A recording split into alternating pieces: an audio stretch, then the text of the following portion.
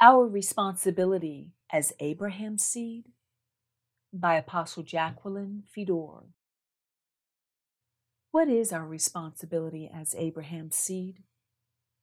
We must coexist with Adam and be a light in order to draw them to a better way, and also be God's trumpet, his mouthpiece, to bless them with the full gospel. In other words, if you work for the world, do your best for your employers, even though they may not be of the kingdom. Be fair, honest, an example of kingdom principles. Shine the light of God. Be ready in season and out, as Scripture tells us to speak truth when needed or to give godly answers to their problems. Titus chapter 3 verses 1 through 11 explains how God's family is to be.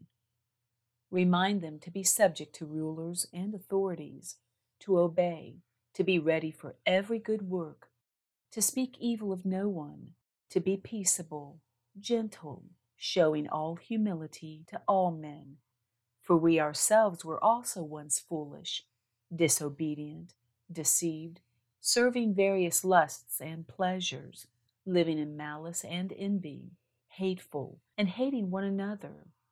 But when the kindness and love of God our Savior toward man appeared, not by works of righteousness which we have done, but according to his mercy he saved us, through the washing of regeneration and renewing of the Holy Spirit, whom he poured out on us abundantly through Jesus Christ our Savior, that having been justified by his grace, we should become heirs according to the hope of eternal life.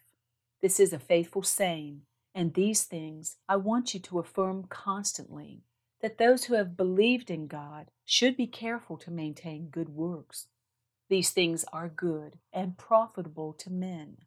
But avoid foolish disputes, genealogies, contentions, and strivings about the law, for they are unprofitable and useless. Reject a divisive man, after the first and second admonition, knowing that such a person is warped and sinning, being self-condemned. Always keep in mind, we as the born again are actually of a different kingdom and no part of the world. In fact, our king is even different from the one who runs the world. Our kingdom, therefore, has a different culture that seems strange and is to Adam. Thanks to Eve, Adam is the fruit of the tree of good and evil. They do things their way, based on the nature of their father. We do things the kingdom way, as we are taught by our Father. To express the way we interact in God's kingdom to the world of Adam is asking for arguments. Even their outlook on Scripture is understood through the thinking of the wrong tree, so their church doctrines are built on lies and the traditions of men. The Word of God cannot be properly taught and understood through the world's intellectual thinking, as truth is wisdom recorded from the tree of life and comprehended only through our matured, regenerated spirit man after baptism. 1 Corinthians chapter 2, verses 6 and 7. However, we speak wisdom among those who are mature, yet not the wisdom of this age, the tree of good and evil, nor the rulers of this age, who are coming to nothing. Remember the evil angels taught man before the flood. But we speak the wisdom of God in a mystery, the hidden wisdom which God ordained before the ages for our glory, from the tree of life. So why put truth out there in the world? They really think they are right, and are, by their standards that have been set by Satan. They don't understand the tree of life, and our ways are not their ways. Our thinking is not like theirs. We are different, foreign, and there are more of them than us. So in their opinion, we are wrong and being misled.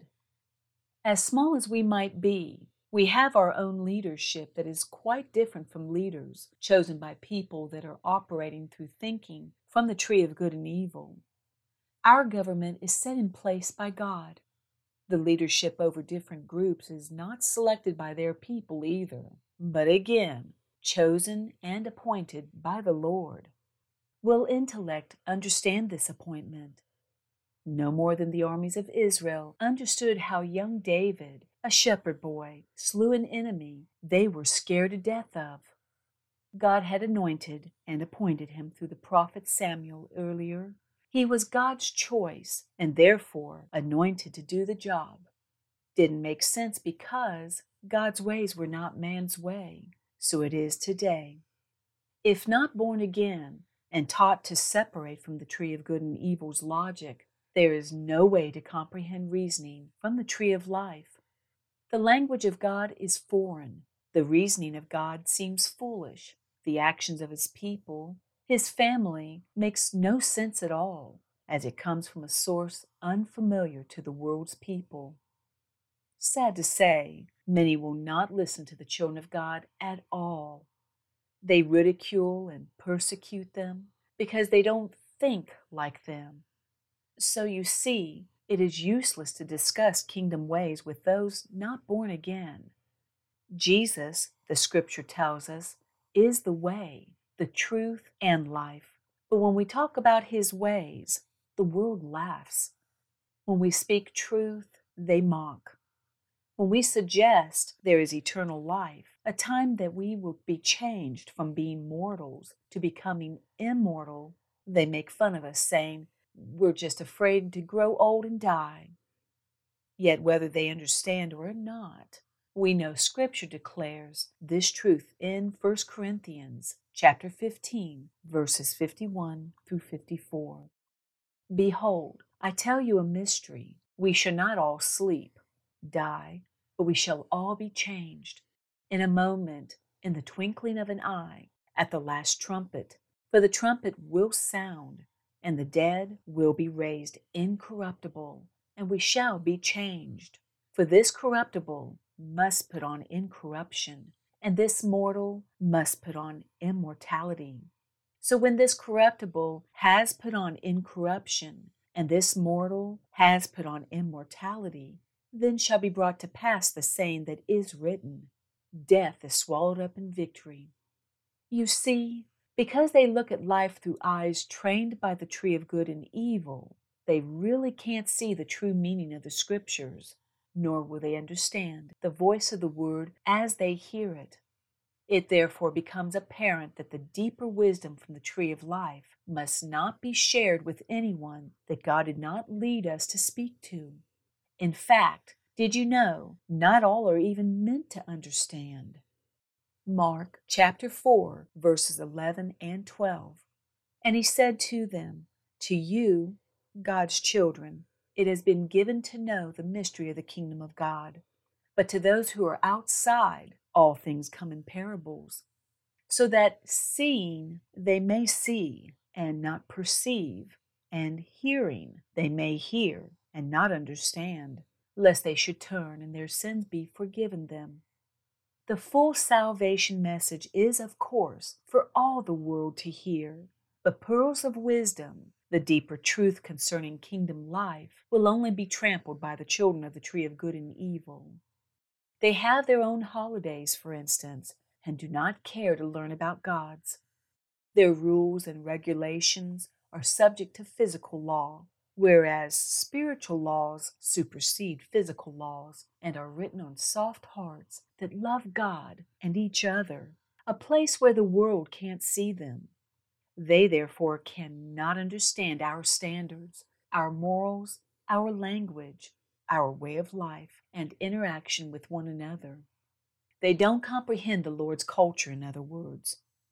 You see, those of the world, even members of the world's churches, are blinded and not aware that Satan has designed his world to bring death to humanity so that he and his evil host can maintain earth as their home.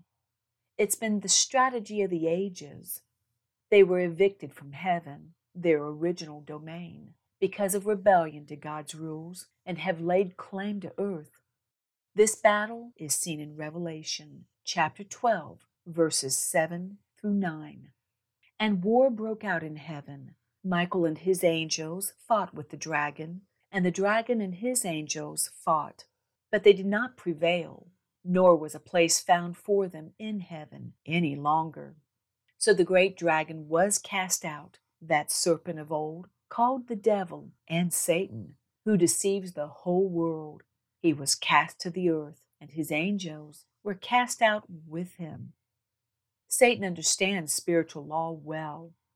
He also knows the result of disobedience. He therefore has designed a way of life, a culture, a lifestyle for the world he runs to constantly be at odds with God, knowing full well these evil ways result in death. Romans chapter 6, verse 23. For the wages of sin is death, but the gift of God is eternal life in Christ Jesus our Lord. Human death is his ultimate mission, his greatest pleasure. God warned humanity at the beginning. Genesis chapter 2, verses 16 and 17. And the Lord God commanded the man, saying, Of every tree of the garden you may freely eat, but of the tree of the knowledge of good and evil you shall not eat, for in the day you eat of it you shall surely die. His next greatest accomplishment was the destruction of man's home and the animal kingdom. The earth was created by God for man as a pleasant home for him and all life on the planet to live. Satan has successfully corrupted this home, and in fact, all of creation is plagued by corruption, by simply introducing sin. Therefore, death and decay has permeated the whole earth, and most of humanity has willingly been assimilated into it. Seems hopeless, doesn't it? But you know what? Nothing is impossible with God's help. If we will look back to about 167 BCE, we will see a time when God's people were under a foreign power, even as the world is now under Satan. When they cried out for help, God intervened and came to their rescue. God's people celebrate this miracle victory today in the Feast of Hanukkah, or in English, the Feast of Dedication. A study of this feast will give us great hope and confidence in our God and our brighter outlook on tomorrow. I invite you to read about this miraculous feast and its joyous symbolism for today. Click here for the blast. What is the Feast of Hanukkah?